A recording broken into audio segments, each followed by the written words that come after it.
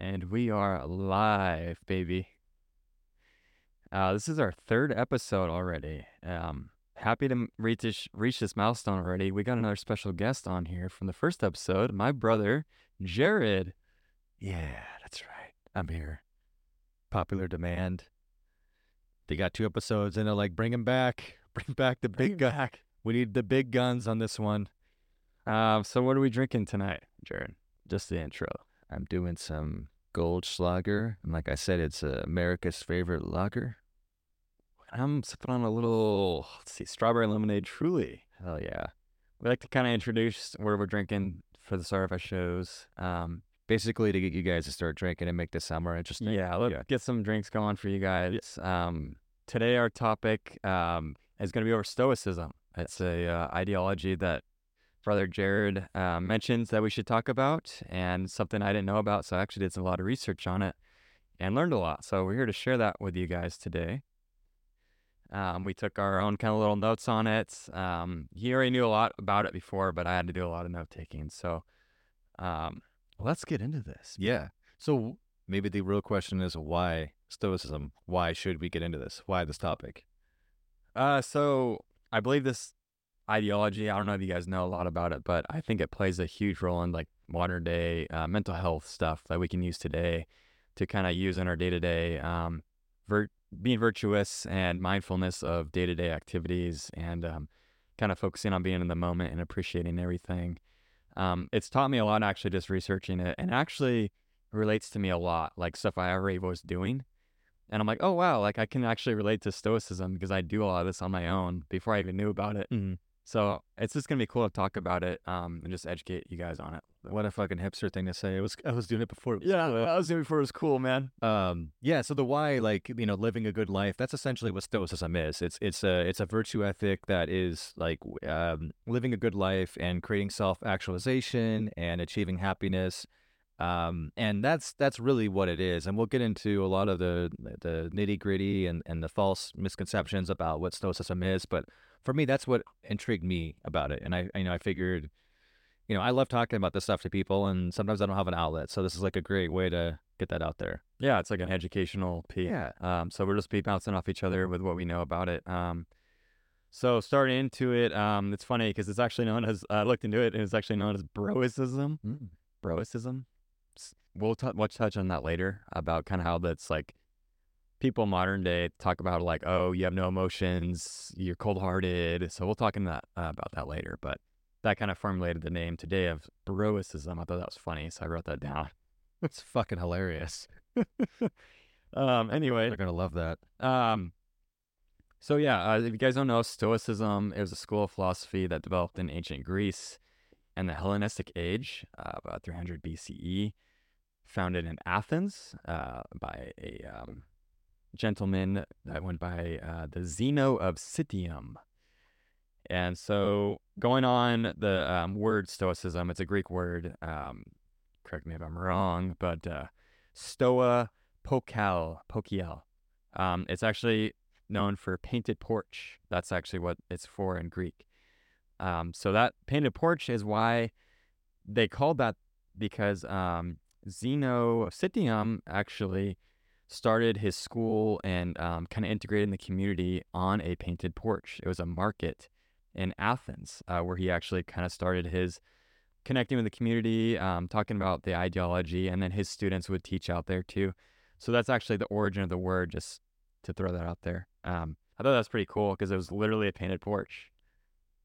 Yeah, I was gonna say, with that, I thought it was funny. So like he has this quote. He was a merchant, and a lot of things that they would do was like the shipwreck, right? Like or I'm sorry, they would do a lot of the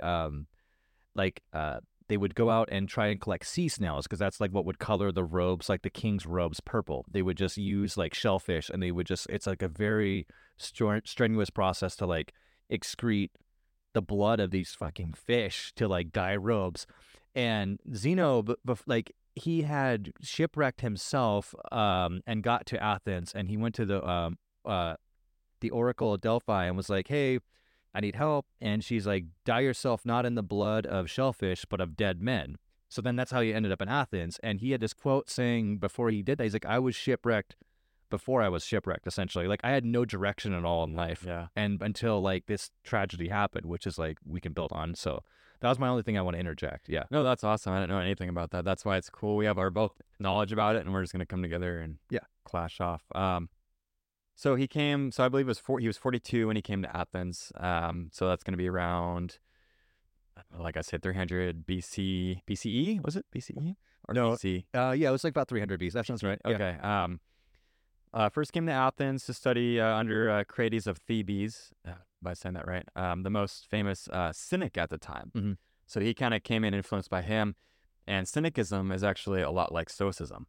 And we'll get into that. Yeah, for sure. So Crates was, I believe, the first pupil of Diogenes. And this was a crazy ass guy that lived in a wine barrel that would go around like jacking off and like shitting in the street. And just like he had a lantern, he'd walk around in the streets and he'd be like, I'm trying to find an honest man. And that was like, he would just like put this lantern up to people. He was a maniac, but he was a cynic. And that was his. That's someone you want to have a role model after, right? Yeah, that's someone like that's who I'd follow. Yeah. Yeah. Oh, yeah. Alexander the Great met him and he's like, if you had one wish, what would it be? He's like, I'd actually wish for you to get out of my sunlight. And I didn't give a shit about anybody. Yeah. Anyway, I thought that was funny. Oh, just I'm sure you guys are really interested in this, but cynicism. Cynicism is what this guy kind of was influenced by when he came to Athens. So I want to touch a little bit on cynicism. I wrote some notes down on this. So their kind of ideology was, they kind of rejected any conventional notions of happiness involving money, power, fame, anything like that, which is kind of like Stoicism. We'll get to that, obviously. So against greed and all that, and it's very opposite of like being like optimistic.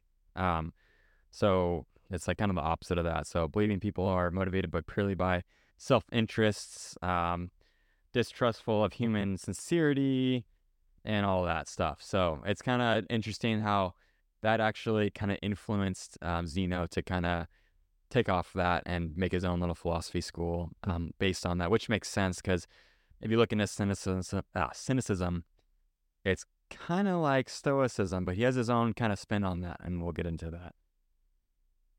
So, yeah. So that was cool because like what you're talking about, like there's a lot of like foundational layers, and then they just build off that, and that's what's really cool about like as we get into, I'm not sure how deep we're going to go into like all the different Stoics, but each person has their own cool twist that they're adding to it, and it keeps layering up, and it keeps getting better. And at the time, there was a lot of competition of schools, right? Yes. So what were the? Yeah. So in that time,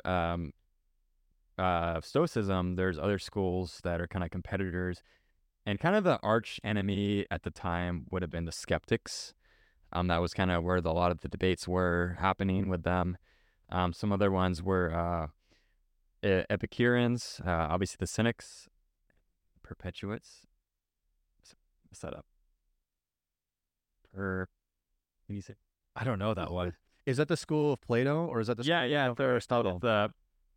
It's Aristotle. So, so Aristotle made this school. It was the I can't say this right now. Well, that's okay. We know the school. We all know it. Everyone's screaming. Peripatetics. Anyways, so these schools were all kind of going on at once. So it's kind of like they're all competing, and sort of a similar trend they were going off of was kind of their own interpretations of Socrates. That was kind of where all these branched off of, and it's kind of like a representation of Socrates, but in their own interpretations, which kind of explains religion today, how everything's kind of like based off of God, but everyone has their own interpretation of that God. So that's kind of what all these schools were at the same time.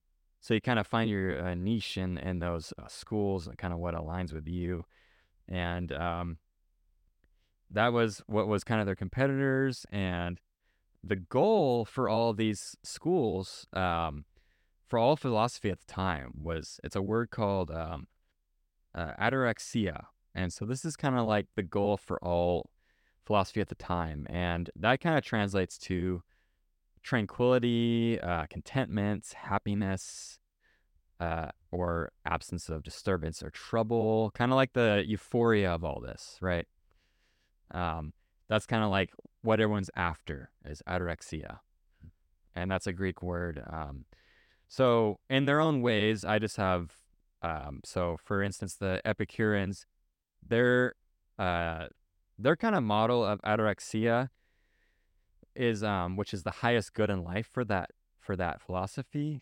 For them was pleasure. So the Epicureans was pleasure. So that's kind of just like their most valuable thing in life was pleasure. They're materialistic and just very surface level when it comes to that kind of stuff. And the skeptics were another philosophy at the time. And theirs was a little interesting. So they're the skeptics. Skepticism. That's a word we're very familiar with today. So for them, it's kind of like no certain knowledge was available to humans, so they were suspended to judgment on anything they know.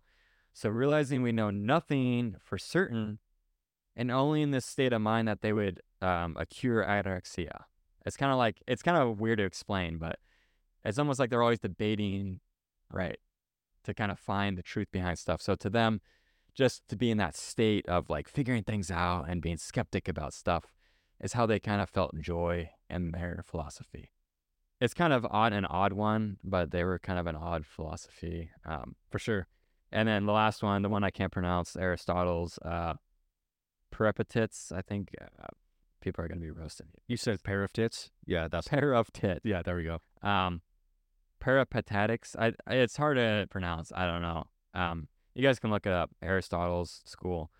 And so their ataraxia, their like goal and happiness, true happiness, was just well-being, being healthy and happy. Which we're gonna go on this about Stoicism, how that's a little bit different from that, but that was their ataraxia.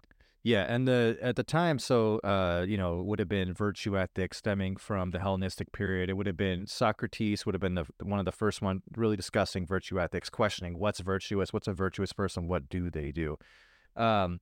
These schools at the time were really generating this buzz. Everyone was kind of creating their own spin-off of that. I mean, he had come first, and everyone wanted to have their interpretation of that. And a lot of them at the time were at the beginning were talking, especially with the Greek Stoics before the Romans took over and introduced their version of Stoicism.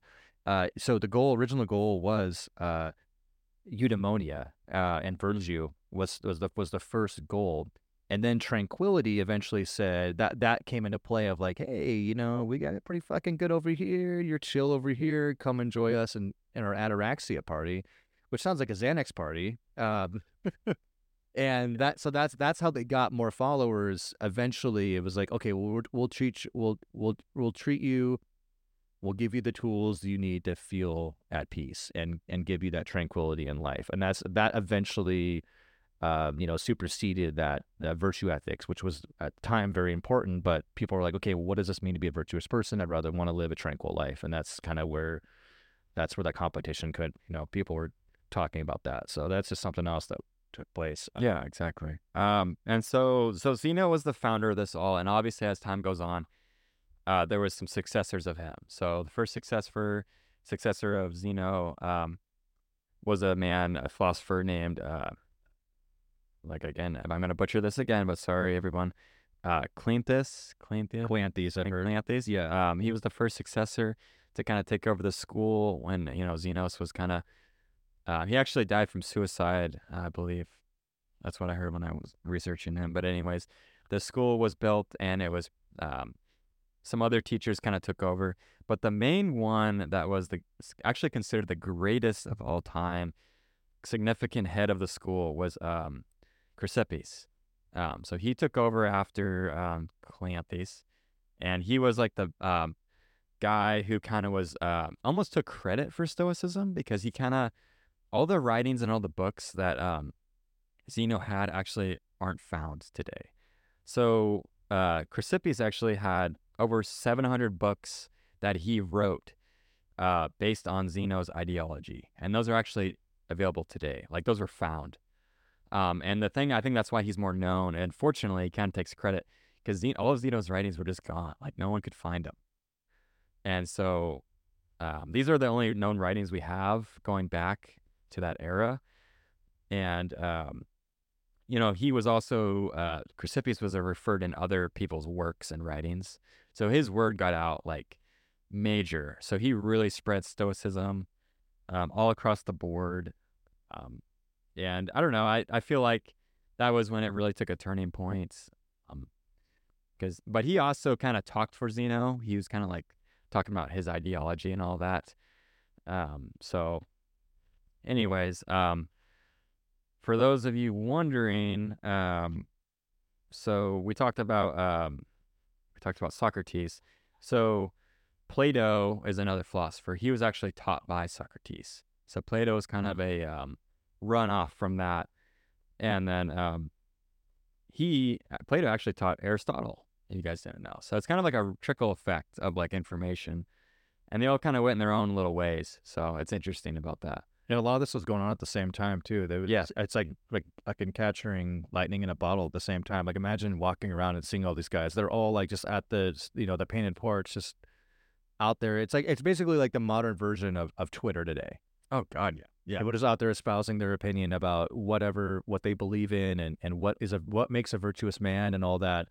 And ultimately what ended up happening, so getting to like what Stoicism eventually created was a cognitive behavioral therapy, or CBT, is what it led to. So all these ideas at the time kept compounding. We talked about that earlier: virtue ethics, ataraxia, eudaimonia, living a good life. All this eventually created the framework for what is now known as CBT, which is cognitive behavioral therapy, and that's just like a cognitive distortion about events that can lead to anxiety, depression, and some of those distortions are like overgeneralization, catastrophizing, all or nothing thinking. And Stoicism's real goal for all this at the very beginning was it's not the events in the external world, but it's our reaction to the events. Exactly. Right? Yeah. So that definitely led the framework eventually to something. I mean, this is over 2,000 years old, and yet it's still relatable today. We'll eventually get into the practices and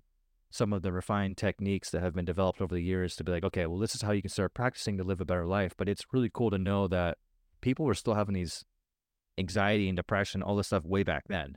Oh yeah, definitely. Yeah. And no, it's interesting because a lot of the stuff like falls in line with modern day thinking. So Stoicism was really big on kind of caring about your own soul before any other opinions matter. So they're not going to take judgment seriously. They're not going to take unconstructive criticism, fame, reputation, all that crap meant nothing. And like, say someone called you a bad name.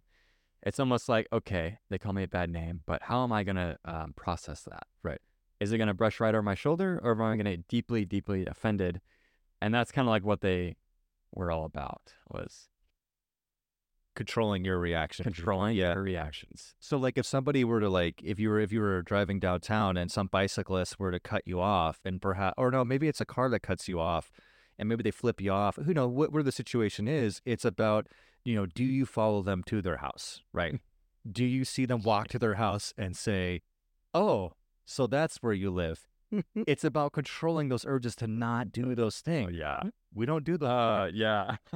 And it's funny because this is way back in, 300 BC, where things are very primitive. And it's funny how this was made back then of like controlling your emotions. You hear about all this modern day controlling your emotions, not letting things get to you. But this was being founded way back then. And some things about it was, it was basically saying like no external thing can hurt our soul but ourselves. So that's basically saying like our perception or judgment of a mean thing that is said to us hurts, but we are not to care about what is said to us. So it's almost like it's exactly what you were saying about controlling your emotions. Like literally nothing, like death in the family. Sure, it sucks, but this is why we'll get to this. But this is why Stoicism is considered cold-hearted, emotionless, because of their ability to maintain their emotion, and that can be misconstrued as emotionless. But it's actually powerful to be able to have the power to control your own emotions on a devastating thing. So, for an example, like I said, a family member dies. So it's like, accept things as they come, because they're basically the work of nature and God is what they were going after. So there's a quote from Marcus Aurelius. He's actually a Roman in the Roman Empire time philosopher for Stoicism, and he has a lot of quotes. So a quote of his is, "Accept humbly, let go easily." So it's almost like saying, kind of like, okay, good things can happen to me. I can feel happy. I can feel joyous, but know that that can go at any time, and I'll be okay with that. And know that pain and suffering will come at any time, and I'll also be okay with that. You know what I mean? It's kind of like, okay, I'm happy, feeling good now, but that can go at any time, and I'm gonna be ready for that. Yeah. You know? There's a good quote I like. It's actually kind of a combination of a couple. I believe it's between Marcus Aurelius and Epictetus. It's that universe is change and life is opinion. Mm. The universe keeps changing, and it's really our opinion about these external events that shapes us and defines us. No, I like that one a lot. But Yeah. you were talking about you were also you're briefly touching on like false assumptions earlier about Stoicism. Do you want to get into some of those? Well, false assumptions. I mean, I mean, in terms of like what people believe, like lowercase s Stoicism is. Like when people hear Stoicism, they think, you know, everything that it's not really. Ultimately, did you want to dive into that? yeah. More so just on the fact that it's so misconstrued because I mean, even today in modern society, people have a good control on their emotions. Like often, you know, are considered heartless or truly. So he's truly having a truly moment right now. He's drinking truly, getting that rice vinegar. Yeah, But the fact that people, it's unfortunate that people are kind of considered cold, heartless, emotionless when they have such control of their emotions, where they don't let things get to them, where they're gonna react, or they're gonna get angry when someone cuts them off going to work, or a girlfriend leaves them. And it's like okay, pretty much everything. So there's a thing from Stoicism where it's kind of like they believed in everything was preemptive. So everything God had already aligned for them, and the second that it came for them, they were to accept it because everything was premeditated almost. yeah, And it's a weird way of thinking, but if you really think about nature and God, they thought everything was one. yeah, like logos. Literally, like logos. Yeah. So I am one, a plant is one, we are all one. And it's God's control and nature's control. And it's like if my mom dies, that was premeditated. Like Yeah, that was already in the it's determined. It's determined. Yeah, So all I am to do is be okay with it and move on. And that sounds heartless and cold on paper, but if you truly believe that, then it's like, okay, why waste my grief and energy and all this stuff when this was already predetermined? I believe in God, I believe in nature, and we're all one. And like, there's a thing that says like, everything was meant to happen. And so that's kind of how they. right. So just let it happen. Yeah, it's almost like just accept it, accept the pain, and accept the happiness. Because I feel like a lot of people today, like in modern days, like when you hear Stoicism, you think of like lack of passion, like there's lack of ambition, you're grim, you're humorless. You have to be a man. It's misogynistic, right? Right. I've even heard that. Yeah. You have to be strong and emotionless, and and actually, it's actually quite contrary because there's like the ancient world in general was not a place for women at all. Like it just really wasn't for philosophy. But Stoicism thought that ethical excellence had no gender, and that they believed that women receive from the gods that same rational faculty that men, and they should study it. There's many stoic teachers that and people that would just like there was also still a lot of stoic women that would come forward too eventually, but they were like, yeah, women should definitely do this too. It's not just a men thing. And I think that's like the problem. It's like where you get that broicism, it's like that's the misconception. It's like actually it's a very all-inclusive one. Of all the religions back then, I mean, I'm not saying stoicism religion, but all the philosophies of life, then it was actually a really good one for that. Exactly. Yeah. And so it's it's almost like actions are up to us, events are up to God. And that's kind of what they believe in. So it's like, okay, God's going to do this to me, but it's up to me to how do I process this? And there's kind of an analogy that I kind of made up to this. So it's kind of almost like there's a hill, a big steep hill, and there's a rock or a boulder, and it gets pushed off this hill, and it's rolling, rolling, rolling, rolling, rolling. The push is almost like God or nature's act. So that's the death in the family or the breakup or whatever happens to you. So it's like, okay, that happened. That was predetermined. That's nature. That's life. That's what they believed in. How am I going to control the roll? How am I going to shape the path of this boulder that's plummeting down the hill? Sure, I could get all depressed, roll up in a ball, separate from everything I love, and reserve myself. Or I can steer this boulder on how it rolls to a positive thing of self-improvement or acceptance and all this stuff. And it's almost like, you know, um, focusing at the end of the day on your soul. Like again, it sounds very cold-hearted, but that's what that's what Stoicism's about. Um, and it's kind of like, I don't know, it's you don't have control to the push, but you have control on the path, and that can be translated into modern day issues. I'm gonna get a little personal, some stuff that I've been through recently. I'm not gonna get too in depth in it, but I went through a breakup about 9 months ago, lived with someone. That's something where it ends, right? And sure, I could be like, oh, that's just God's work. God knew we were gonna break up, and that person was gonna move out, and I was gonna be on my own. And it's kind of like that's how I use when I research Stoicism. I kind of translate it into how I dealt with it currently, and that also led to me losing some stuff in my life, like my truck and stuff that I cared about. And sure, you can get all depressed and fall into this dark misery state. Oh, this and that.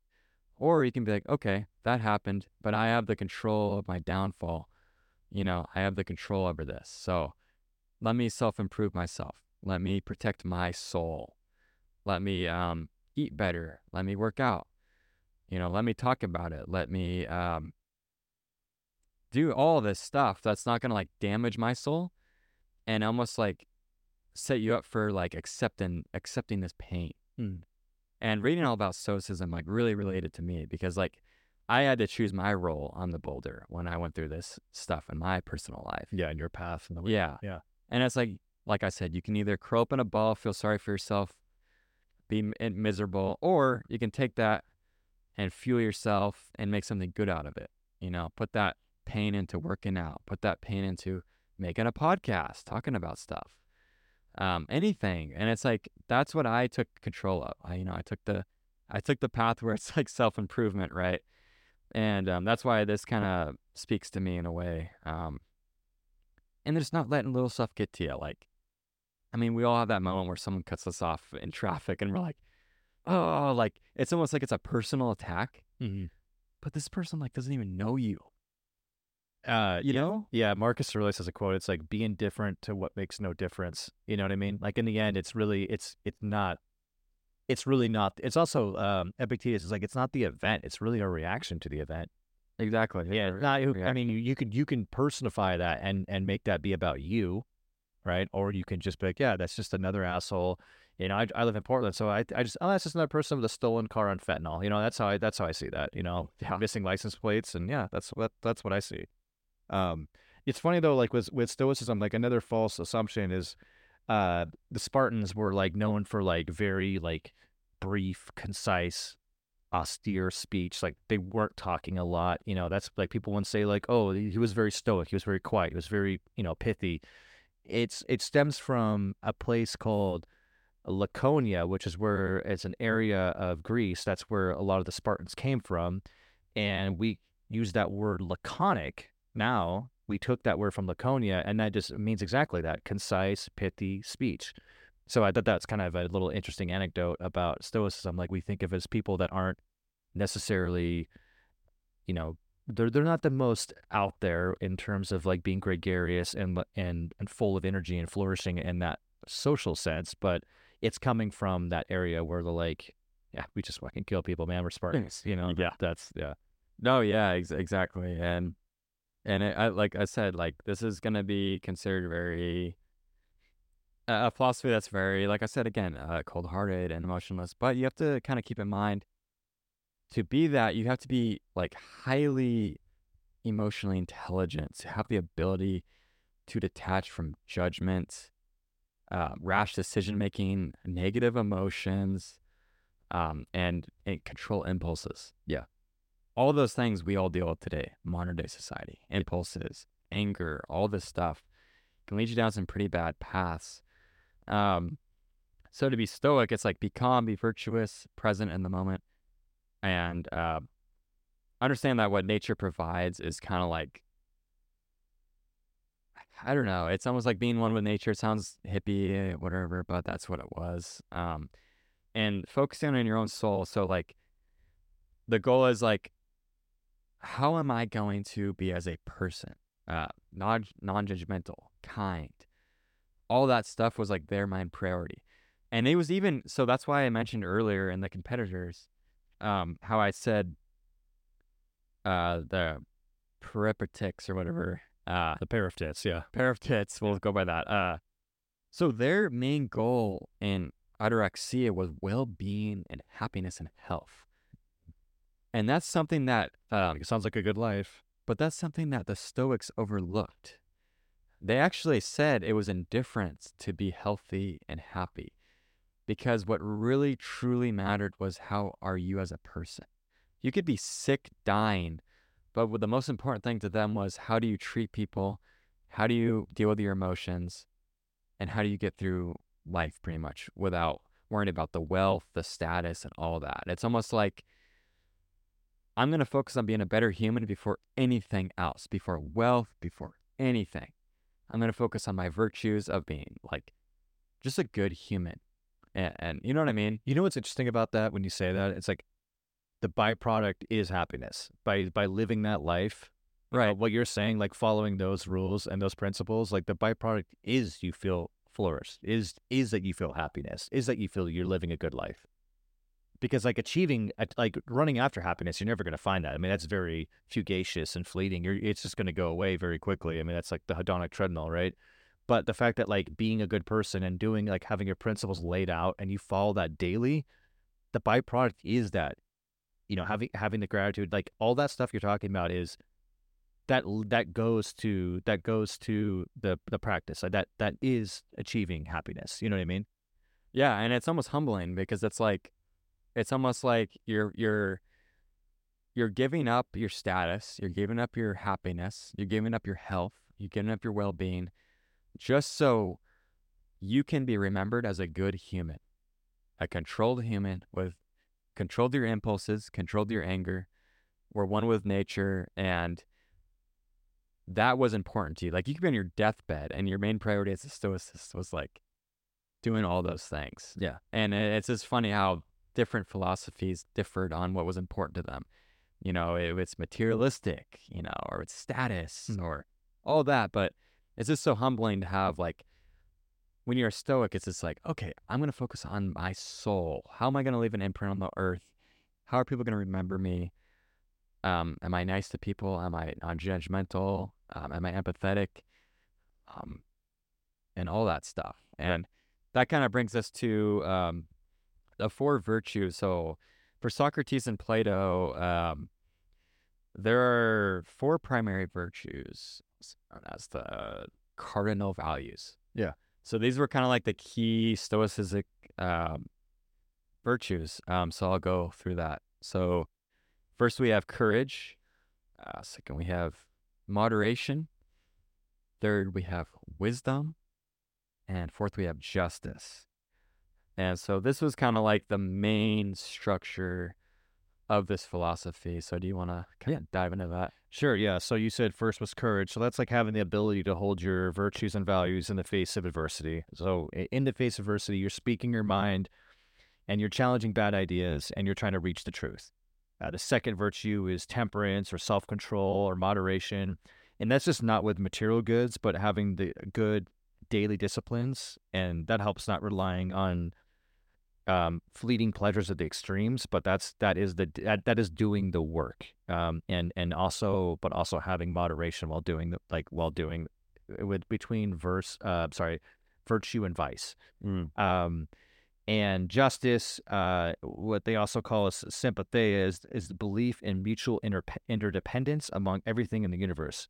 So you're seeking the best for ourselves as well as caring for others. So to do good for ourselves and to not harm others is really what they meant by that.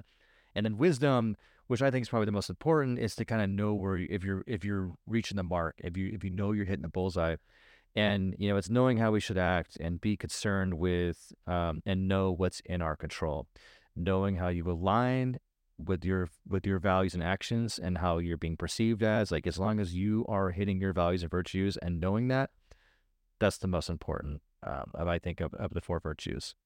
Yeah, exactly. Um, Well said.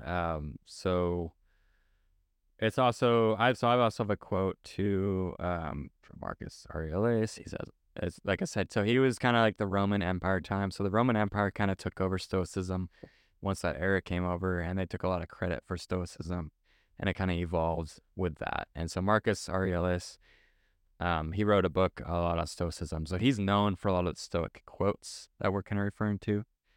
So one in that, for the kind of the four virtues. So a quote from him is, "Wealth consists not in having great possessions, but in having few wants." So that's kind of like the moderation part, right? I like that quote. Yeah. Being happy where you are, not being materialistic, being one with nature. Um, and just another interesting thing on that whole death part I mentioned earlier was, um, you know, of Stoicism, it's kind of like only care on what you can change, accept death, compare it. This is kind of a quote slash, I don't know, statement for Stoicism. Accept death and compare it to a part of nature like a flower blooming or the change of seasons. So it's almost like we don't get mad that the seasons are changing or a flower's blooming. It's like an appreciation of nature, right? It's a beautiful thing. And that was what death was kind of also known as in Stoicism. It's like, okay, we're not going to be like, oh, the caterpillar turned into the butterfly. Like, oh, I'm so mad. I'm going to be angry and grieve over this. No, it's a beautiful thing. Hmm. The seasons are beautiful. Everything in nature is beautiful. So it's almost like they didn't have time to grieve because it was almost like acceptance of the beauty of nature. Right. We can all accept we're going to die, and that makes it so much easier, right? That's going to happen. And so another quick little quote from Marcus referring to death. Marcus Aurelius is, so the quote is, so one should pass through this tiny fragment of time in tune with nature and leave it gladly as an olive might fall when ripe, blessing the earth which bore it and grateful to the tree which gave it growth. So that's kind of like reflecting on God giving you life, if that's what you believe in. Right. And it's like, Right. I know I'm going to die. It's a beautiful thing. I'm just grateful to be here. You know? Yeah. It's kind of a cool quote. And it makes you more in the moment, I would say. Yeah. No, I agree. A lot of people are afraid of death. For sure. And I think that's like, if we're going to get to eventually some of the practices that people can actually start using in their day-to-day life, I think one of the main things that a lot of the Stoics did was it's, we hear this term memento mori, and that's us remembering that death is there, right? And Right. it's understanding that the impermanence of all things and events, and understanding that what is born will die to create more life. And it's the balancing of the scales, it's the balancing of life, right? And there's a great quote. There's so many Marcus Aurelius quotes. Yeah, fucking He's like, dude. you could leave life right now. Let that determine what you do and say and think. And that really is, I mean, at the crux of Stoicism, there's quite a few different practices. Like I have like probably 8 I'll throw out there. I'm sure you got some too. Uh, but that's one of them that I'm just like, let that decide what you do, say, and think. And I think about that as like, is it worth it? Is it worth it to get angry? Is it worth it to have an opinion really on the matter? And Yeah. there's a couple other. I mean, there's quite a few others. Do you want to just kind of go back and forth and just tag team this thing? Yeah, I have let me see. I have a few quotes. So this is actually from Seneca. He's more of I think it was the Roman Empire era of this, but it was another philosopher of Stoicism. There's several. Um, Yeah, I think he was a senator.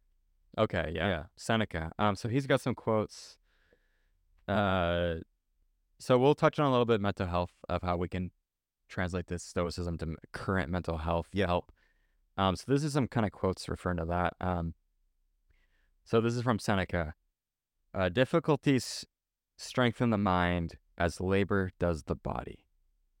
So that's a reference to working out, right? Yeah, mental toughness. Mental toughness, Yeah. which we'll touch on here in a second. Another one from Seneca. To bear trials with a calm mind robs misfortune of its strength and burden. I like that one too. Which is just a very powerful quote. If you go about things with a calm mind, process them, with thinking like very, what's the term, like literal or rational thinking. Yeah. Over emotional, Sure. right? When we hear a bad name towards us, it's like immediate emotional defense mode. But you really rationalize that origin. It's like you can really break it down rationally. And so that's a perfect quote for that. I really like that quote. And lastly, from Seneca, the important thing about a problem is not the solution, but the strength we gain in finding the solution. I like that one too. I'm surprised you didn't come across we suffer more in imagination than reality by him. I think we do that daily. Oh God, yeah. Yeah, that's a big All one. the overthinking. And Yeah, that one quote I'll never forget by him. Like that's the great thing about a lot of this stuff. I mean, we're talking over 2,000 years old that these quotes are still relatable today. Like we suffer more in imagination than reality. Like you hear that, you're like, yeah, no shit, dude. Yeah, I mean, it's Yeah. what are people thinking of me? Right. I mean, oh my God, what do I think about this without that? It's Yeah. like never in the moment, never in tune with nature. It's always thinking about present or past. Yeah. Or I mean, future or past, never present. Right. Yeah. You're never worried about it's the perceived notion of you in the future that's being judged and what that can relate to. Yeah, I know we want to relate it a little bit more to I think maybe we can tie into the how it affects mental health, but maybe we can do some practices first and just kind of roll those out, and then we can get into like how that relates to modern day stuff. Yeah. Okay. Yeah. So Epictetus talks about this dichotomy of control, and he says that like our voluntary actions about how we think about things and events, it's not the outcome of other events. So like ownership, we put opinion and aim and desire and aversions in any of our own affairs in a bucket of what's in control. And it's really interesting. Like we have so much of it is out of our control in life. There's external events that happen to us, but it's really our internal response to these events. What could you have really done differently? We might, it's that like stairwell wit where, it's a French term where like you leave the party and like you come down the stairs, you're walking back to your car and you're like, oh, I should have said this, or what if it had happened differently if this had happened, or if I had done that? And it's like, well, how did the circumstance play out to you, right? Because did you really have any control over the event? Did you have control over someone breaking into your car? Yes or no, right? And you can kind of take more autonomy and be a little bit more self-sufficient and self-reliant in yourself when you realize that like these things are out of my control, these things are in my control, and you can kind of take ownership of the things that are in control and discard the things that you shouldn't worry about, which is the external events that you couldn't control. Exactly. And that's what sorry to interrupt, but that's what I touched on with, anyone's breakup, but I referred to my breakup.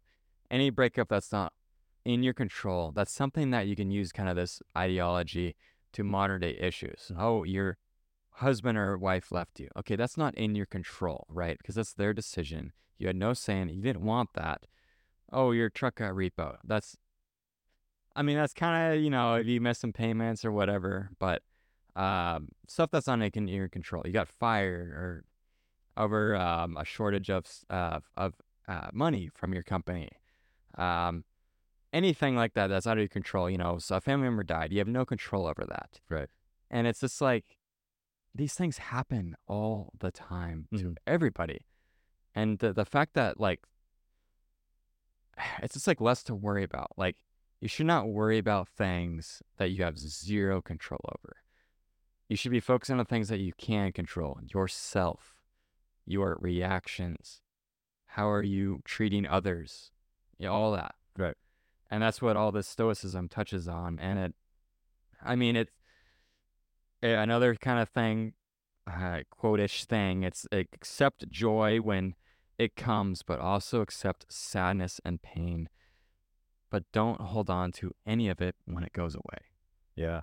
That's it's actually kind of funny. It sounds like very Buddhist though. Like there's a lot of overlapping between Buddhism and that like clinging and Right. attachment to these feelings of sadness. Treat it like a cloud. It comes by, it passes by, and then it leaves, and then you got sunshine again. Or it's any sort of bad event. Yeah, that's what I really like about how the two Eastern and Western thoughts kind of coalesce in that way, where we talk about eudaimonia and ataraxia, right? Yeah. And but there's a lot of that relates and is very synonymous with nirvana in Buddhism. Mm, You know what I mean? Reaching that enlightened part where you are tranquil. You're free of suffering. You're free of rumination. And another thing that I really liked was how you're talking about that is like you're looking at this thing, some events that might have happened to you personally, or you're just throwing out mm, some ideas. Is the reframing of the event too? That can also be very helpful. So it's like changing our perspective of an event. You're questioning the evidence. What could I have done differently? And you're using logic. You're putting the thought or idea on trial, and you're using evidence to prove whether or not it's true or not, right? Whether or not it's an axiom. Um, and you're using that to disprove the bad thoughts, and you're using that to prove the good thoughts, or vice versa. exactly. Yeah, and you can correct your incorrect view of something by doing that. Exactly. And this is we're going to touch on mental health real quick on how this can kind of play into modern day mental health. Um, but something that this is the kind of story that happened last week to me. I just want to mention real quick. So I was at the deli at our local Safeway. We'll say Safeway. And dude, I was at the deli. I'm ordering I think it was a panini, like a panini sandwich, Havarti turkey panini. It's on the menu. It's a pre-order thing. And I went up to the deli guy. He's a young kid. He looked kind of frazzled. So I said, hey, I just want the number 6. It's like a turkey panini. It's a pre-made thing. And he says, oh, what do you want? I said, just whatever on the menu, whatever it is, like a Subway pre-made thing. Yeah. And so he kind of comes to me. He's like, oh, we're out of he goes in the back and he comes back out and he's like, oh, we're out of panini bread or whatever the bread is. And I'm like, oh, okay. And I'm like, okay. So naturally, it's like, that's already a thing that's like anyone's going to be like mad about, right? It's like, oh, my bread's not here. I'm just going to walk away or order something else, right? So I'm like, I was so like in the moment. I'm like, I'm just going to go with this. So he says, oh, do you want white bread or this wheat bread we have? I said, I'll go with this wheat granny bread, whatever. Okay. She's like, so that was like my first like I don't know, like first thing I had to get over, right? It's Right. like, okay, shit, I want this sandwich. It's already not going my way, but I'm gonna kind of maintain and stand here, and I'm gonna just make the best of this. So he's like making this sandwich, and then he's like, oh, we don't have any tomatoes, and we don't have any of the ranch sauce that comes with it. I'm like, oh fuck. So just like okay, and I'm just like, I'm going with it. I'm like, okay, you know what? That's fine. I said I'll have the Cajun sauce and all this stuff. And so I'm just kind of going with it because I'm so in the moment of like I don't want to like make this young kid feel I'm just like pissed at him and walk away. Because I was like so in the moment, I just didn't want to like fuck his day up because he looked so like eager to make me this sandwich and satisfy what I wanted on it. And so I was just going with it. And so there's no tomato. He runs out of the deli, goes to the produce section across the store, and grabs a fresh tomato for me. And that right there was like, I like draw me so into this. I'm like, I'm invested. Like this guy ran to the produce for me, grabbed me a tomato. I'm not going to leave and be an asshole to this guy, right? And there's a guy behind me who's like in line. He's just like, oh, he's just so getting angry because it's taking so long. And I kind of look at him and I'm just like thinking to myself, like, I'm so present and this guy's not. Right. This guy's just pissed that it's taking so long. He's not appreciative of this guy's efforts to make this sandwich perfect for me based on the lack of ingredients. So I'm just happy at this moment of like, this guy's putting in all this effort for me. And I'm looking behind me at this crouchy old guy in line who's just like, like, I'm patient. And I'm just enjoying this. Like, I don't even care it's taking forever because it's almost like a beautiful creation. And I'm watching this guy. He's building this sandwich. He's getting all passionate about it. I can just tell he's so invested in this sandwich, and I'm just letting it ride. And he even have to get an onion. He has to get an onion too. So he gets a tomato from the produce and then an onion freshly diced, puts it all in the sandwich. And the only thing he had in stock was the turkey and the Havarti cheese in this whole sandwich. Jered Fogel taught these kids well making these sandwiches. Exactly. Yeah. Yeah, he sure had the resources for that. So yeah, I mean, anyways, that's just a little story of a recent experience I had where it was funny because that was actually the day I started researching Stoicism. And it's just funny how I aligned myself. I'm like, oh, this kind of reminds me of like what it's like to be stoic. Like in the moment, you're not letting your negative emotions get the best of you. You're a little inconvenienced, but you're like, okay, I mean, this is this. Like he doesn't have the bread, he doesn't have this, doesn't have that, and he's making the best of it. And those were predetermined outliners. And it's like, how are you going to react to it? Are you going to walk away and now you're going to be out of sandwich? You know, you're going to be hungry and angry, or are you going to sit there and, just experience this whole thing and go with it? And that's what I did. And I'm pretty glad I did. And we hand it to me after like 20 minutes of this ordeal. He hands it to me and I make it known to him. I'm like, hey, man, like, I really appreciated all the effort and time you put in this sandwich. Like, I can tell you were flustered. You didn't have any of the ingredients, but you made it out and it worked all well. So I really appreciated that. He's like, oh, thank you, man. It's just been a hard day. And dude, that sandwich was fucking amazing. Nice. It was so good. Love it.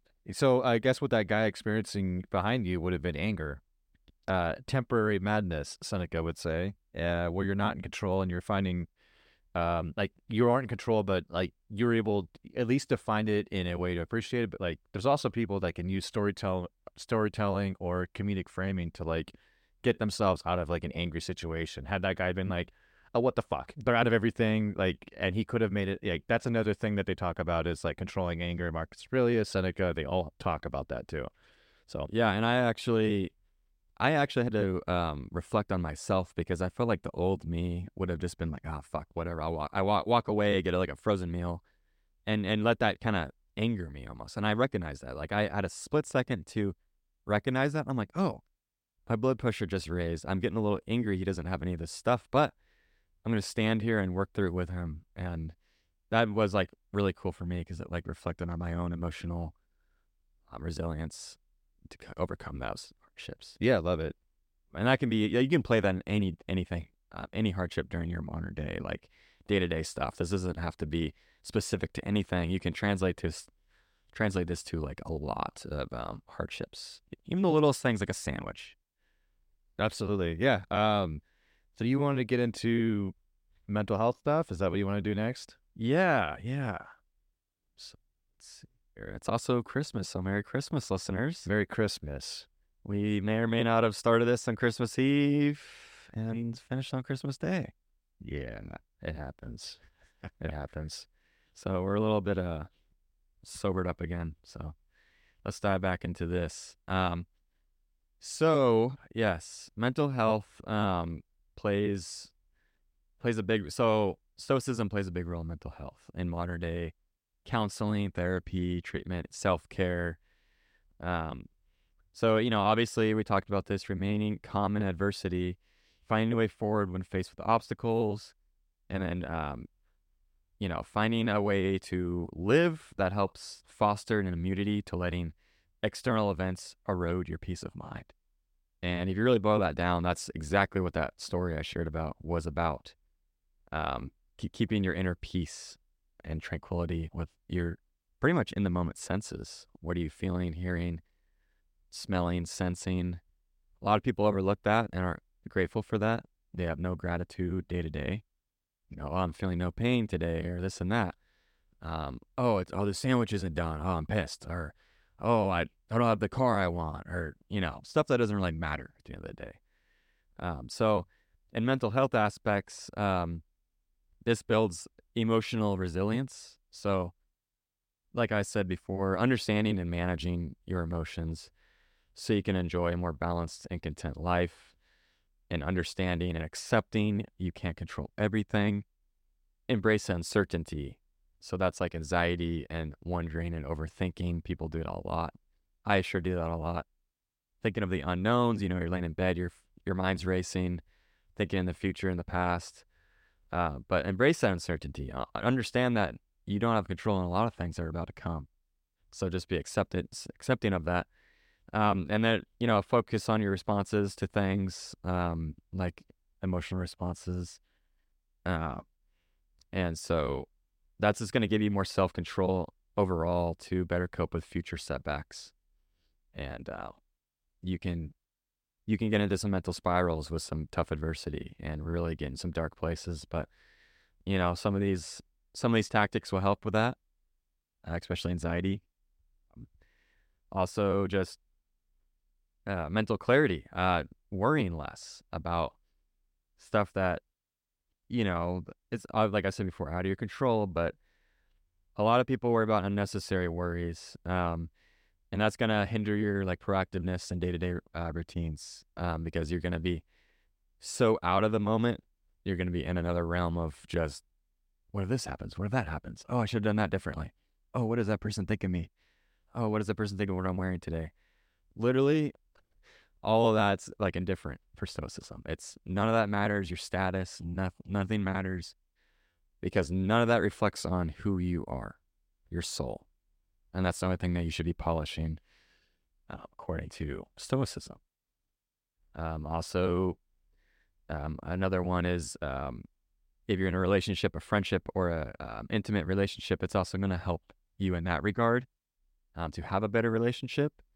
So it's going to teach you kind of understanding, empathy, fairness and acceptance, and that emotional control is going to help with your partner, for fights or disagreements, right? We're all going to have them. So understanding that that's going to come, and, that's going to be something that's going to formulate a connection stronger between the two, I think, in a friendship or a relationship. Having the ability to approach conflicts with reason and empathy to kind of resolve disputes, if that makes sense, logically. Absolutely. And not emotionally. Yeah. And so to kind of give you guys, just to round out here and give you guys like actual practices that would be concrete you could do every day, would be, we touched on it earlier, but the dichotomy of control, just looking at if things are in your control and if they're not, and then act accordingly. We talked about reframing events. So, put a comedic lens on the situation, not make it a personalization, and not make it to be a specific attack against you. There's also, we talked about anger and managing anger, and that will bleed over negatively to other relationships, that Wyatt was talking about, or Lewis, I'm sorry, whatever your name is these days. Lewis Farley. Yeah. And then self-denial is one of those things where we talk about with, it's without like, you can get into a very specific thing of a harsh training to appreciate what you have. So like cold showers, maybe you do no social media, sleeping on the floor, tough workout, any adversity. Maybe it's a tough book. Eating rice for a day, I wrote down as well as another idea if you ever want to do that. Rice for a day. Just a whole day. Jesus. Telling yourself no. So anything that disrupts your modern comforts can help grow that strength and resilience. I know we touched on it earlier. A few other ones I really found to be helpful was negative visualization. I think it gets a bad rap, but the Stoics called it premeditatio malorum, which is going over events and how they could go wrong, but coming up with like a plan B or a new game plan, and preparing entropy to be just a part of your day, and finding out, like let's say you got to get to work on time and you're dealing with rude people, just assume in the morning that those things are going to happen and just have already like a plan of action to deal with it when it does. And not take it personally. Yeah, because I guarantee you they're not going to know your character, who you are, when they cut you off and flip you off. It's not going to be a personal attack. They don't know if you're paying your taxes. They know. They don't know if you're walking your grandma across the street. Fuck those guys. We talked about memento mori earlier. I know earlier in the podcast with remembering that death is there for all of us. But you're also talking about exercising gratefulness and gratitude. So wanting less increases gratitude.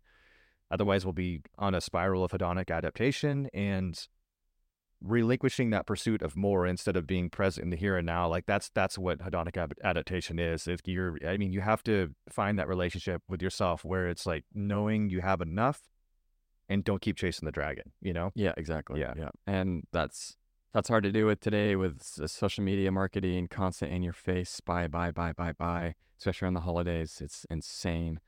And it's kind of falls back on the old philosophy of your pleasure is materialist stuff. Mm-hmm. And I feel like if that's how you think, that's a more of your ideology of like, okay, I get pleasure in buying stuff, having all this cool, fancy stuff.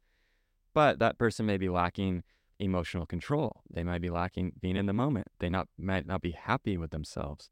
They might not treat others well. So it's like, what's more important to you, having all that, or just being a good human to yourself and others, and appreciating everything. But there's a new video game console coming out this year. God, that's all right. So the last thing I want to say is the last thing I want to say is as far as like the practices, we've given you quite a few, but journaling and reflection time I think is probably going to be the biggest one.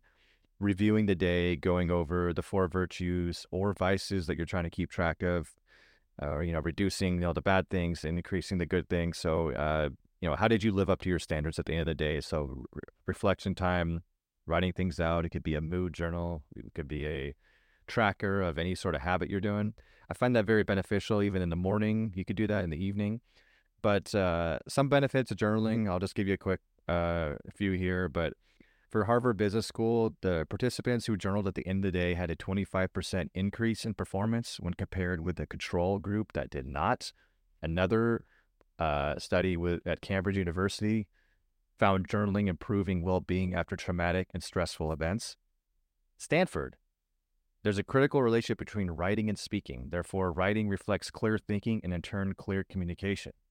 Yeah, so it can help sleep by getting down any rumination on paper, kind of gives you that distance between your thoughts and reality. And just if you get that elsewhere and not have it take up real estate in your mind, it really helps out with all those things. But yeah, that's the last little practice I want to say about. Oh, definitely. Yeah. And that's also teaches you to be self-aware of these things. Like even talking to a counselor, talking about it helps, being aware of what's going on, working through stuff instead of bottling it away and seeking pleasure or,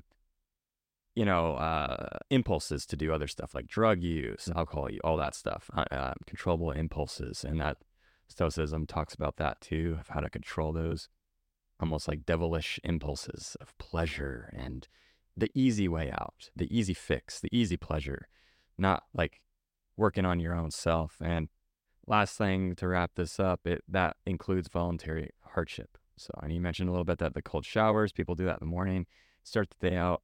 I've actually started to do that in the last minute of a shower. I just turn to cold, stand there when you're done and just soak in, and it sucks. Yeah.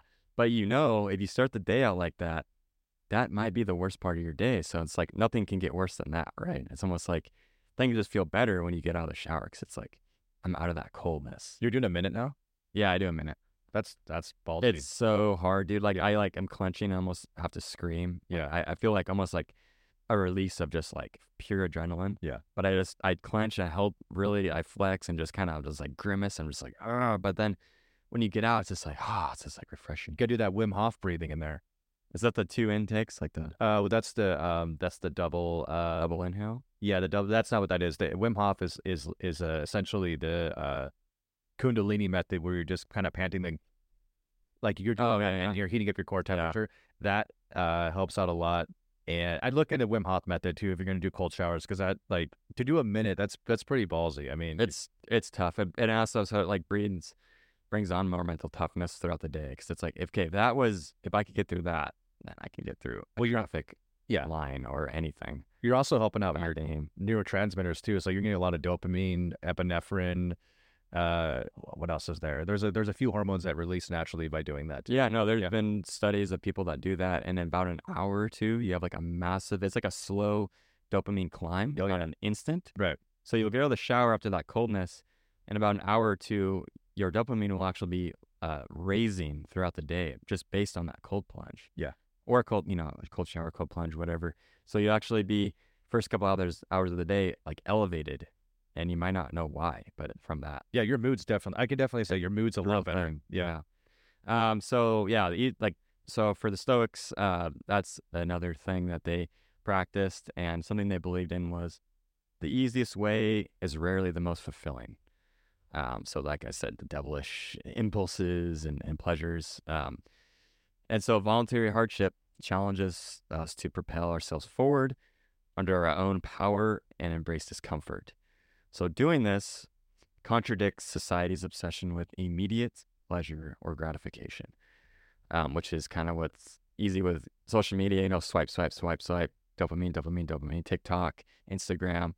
Everything's getting shorter and shorter and shorter. Marketing, commercials. It's this little snippet. And you're not working for it. No, you just look swipe, swipe, swipe. Yeah.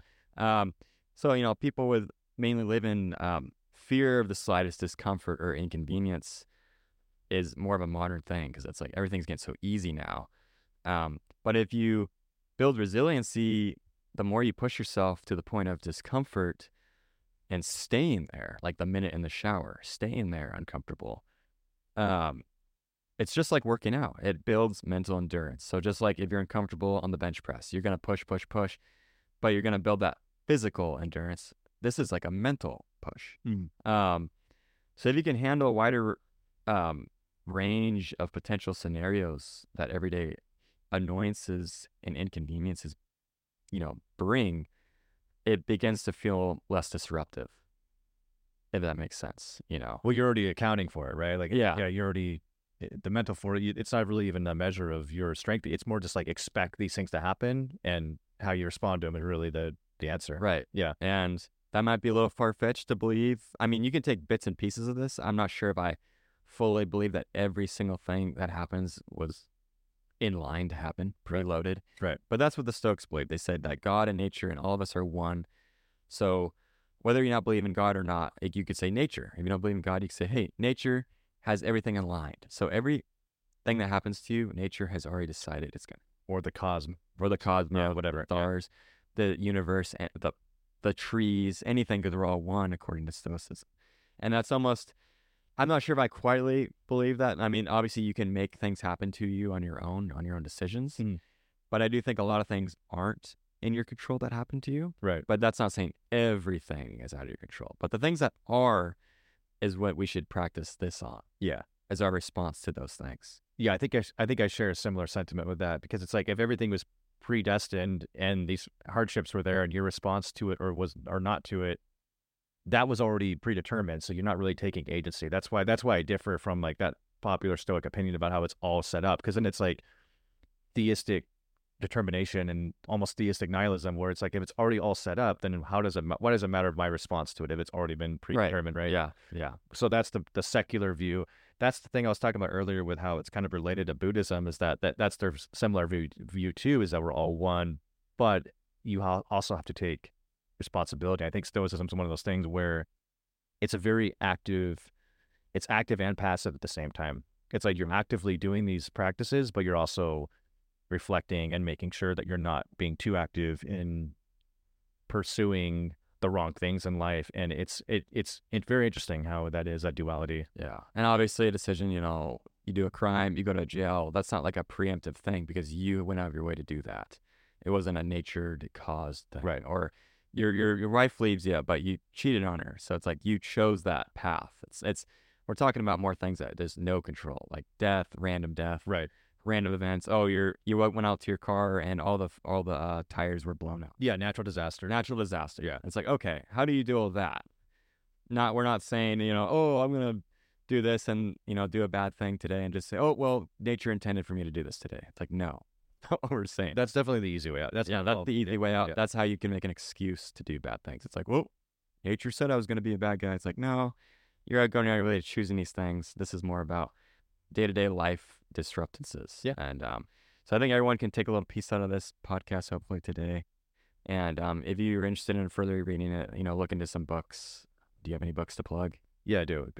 Thanks for asking. Yeah. So I got a few plugs here. So as far as podcasts go, I like the Stoicism on Fire podcast. That's a little bit of a deeper dive into a lot of the stuff. And he also takes that sort of everything is one approach. So just kind of take it with a grain of salt. I mean, you can find a secular lens to put on it, and I still appreciate it. But he does like a really good deep dive into like Stoicism and how it's changed over all the years.